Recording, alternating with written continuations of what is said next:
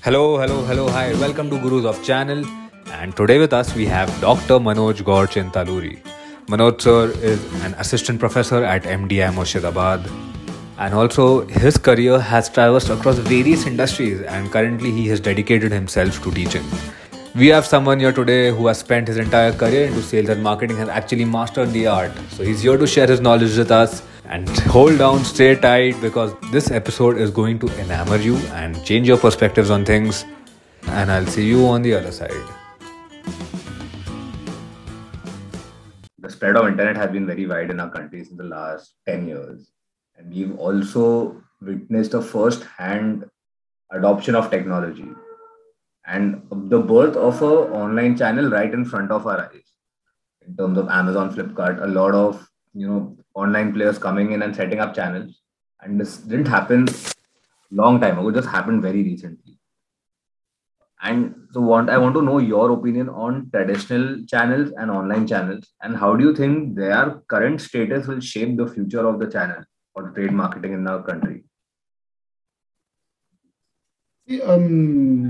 In fact, I would say 2015 or 2017, 18 was the year which actually shifted a lot of business towards the online platform. For the first few years, at least for the first 2 to 3 years, online did not drive the business. When I say drive the business, it was not driving consumption. It was only changing the point of sale from a brick and mortar model to an online model. And traditionally, what has happened is, barring India, when you look at Europe and the Americas of the world, there the entire growth of online channel has happened primarily to take care of the aspect of convenience rather than anything else. So typically, when you look at a outlet per lakh or population density per square kilometer, India is relatively very high. Okay, when I compare it with any markets in the US or Europe. So just to give a simple example, if I am not mistaken, India made somewhere around 180 to 200 people per square kilometer, which will be around 10 to 12 in US or Europe.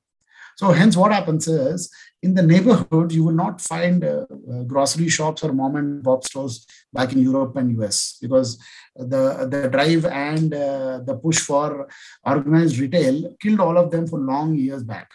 So in US, if you want to shop, you have to go to the nearest Walmart, which typically is in the suburbs of the city, away from the high cost footfalls.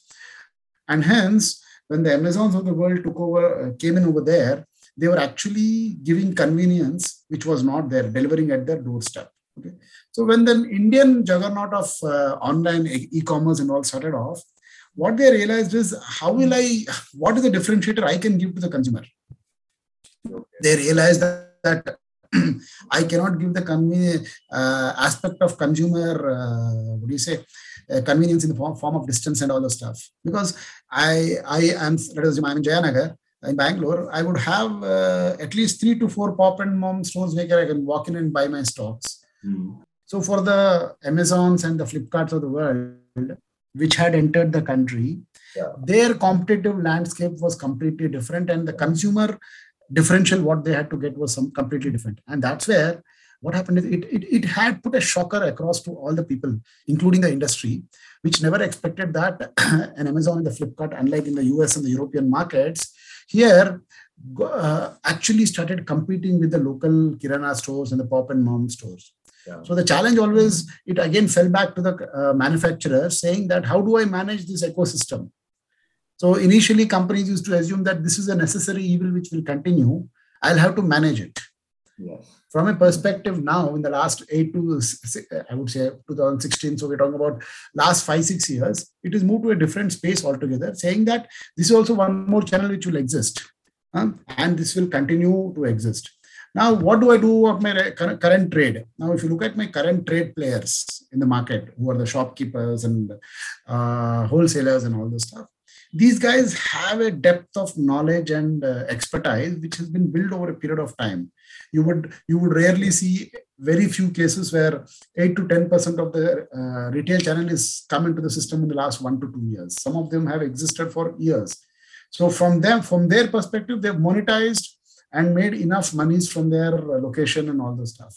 Now that this one is, how do I survive and move forward?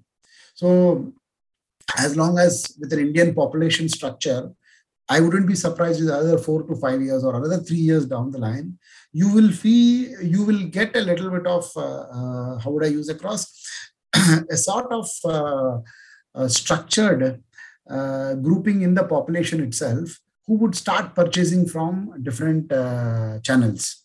So I would typically assume that the bottom of the pyramid plus a certain percentage which is sitting over there will only be doing shopping in the traditional channel.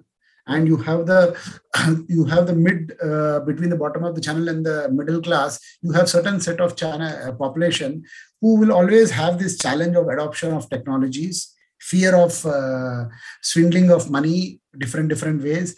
They want to feel the product. They will continue to be part of that modern retail, which is your what do you say, the Pi Electronics or Ratnadeep in Hyderabad or Spencer's and so on. Then you have the younger crowd, which I would say the Gen Z and what we call about the millennials, who are so comfortable doing everything online because they feel that it's better to do that way in terms of time, effort, and moving across. And they will be ones who will be fueling the e-com space. Now, this is how the market will get structured. At this point, different organizations have different SKUs of business. While there was some article which said that close to 7 to 8% of FMCG business is happening online. Okay, and modern retail is around 10 to 12%. So that the remaining is left over there. Will shifts happen as and when employability goes up? Time is getting a little constrained, shifts are going to happen. So there's no second thought about it. And all these things will continue. Now, from an organization's perspective, how do I manage these channels? So you have created in your own system, there are a certain set of experts, sales experts, who are handling the e-com space. Okay, and who are also handling the modern trade space, because modern trade was something in 2001 was emerging in the country. In fact, Spencer's in Chennai was the first modern trade outlet. And I remember those days I was with Levers. It was only less than 0.1% of our turnover used to come from Spencer's. And from there, a distance has got traveled. Okay. So with all these combinations happening, you have certain set of field force and certain amount of strategies which are driving it. So you cannot, currently you are getting into a scenario that you cannot avoid any channel. Okay. Now, can I take the liberty of having a product only in the trade channel and not in the e-com space? I cannot do it. Maybe I will change a little bit of combination of the product to ensure that at a pricing level, I don't get a little bit of conflict.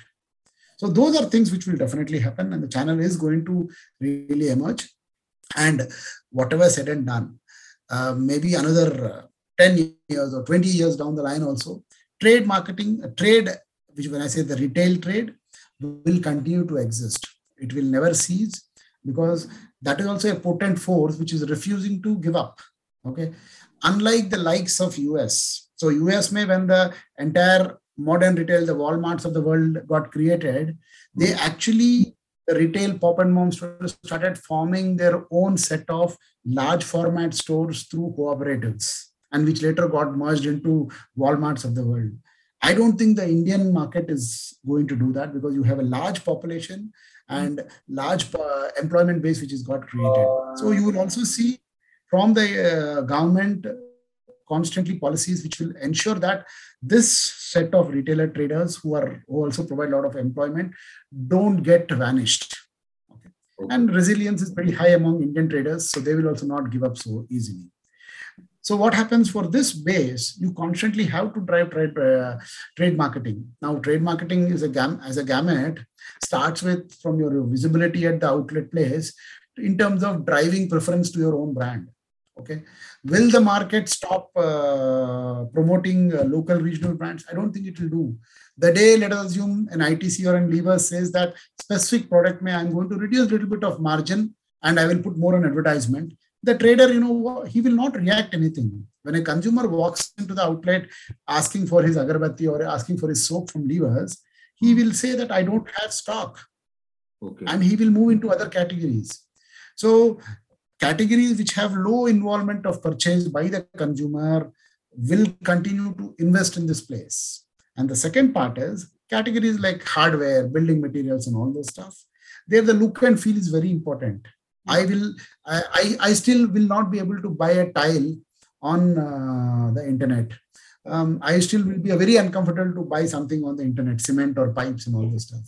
I want the look and feel. I want to do the specifications. Okay. So will I be able to capture the consumer interest on specifications and all in that specific area? I do not know. Okay. There are certain categories where differences will happen. So that's how. So trade marketing as an aspect will change from different aspects. And this new thing which is coming out is, I think all of you guys would have already heard about a new buzzword called omni-channel. So you suddenly have a consumer who's experiencing all the three channels also and finally purchasing at one channel. Now, organizations' challenge is, can I give the consumer the same experience? So let us assume I am a consumer who is buying a cycle. I will go to Flipkart. I will see a model. I like the model, but I want to get a feel of this cycle, which is around 8 to 10,000. I will walk into the nearest showroom, either of Track and Trail, which is TI cycles, or Firefox of Hero. I will go to Track and Trail. I will see the model, and I'll suddenly realize what I had there was Montra EX, and I'm having here Montra BX. Yeah. Now he gets a little worried. Okay. Then he'll say, okay, let me do one thing. In an exclusive channel, I've experienced the product, but I will go to the retail market and buy it. And he goes to the retail market and he sees there is no Montra. The retailer convinces him to move into a competition brand. Yeah. So what happens is, now the challenge for the organization is, how do I ensure that this consumer who is flirting around in three channels, okay, finally still picks my product? And that's where the task of trade marketing comes. Because anything what they experience at the point of purchase will be something which trade marketing will have to own and manage. Now, these are challenges which organizations are facing, will face. Preview.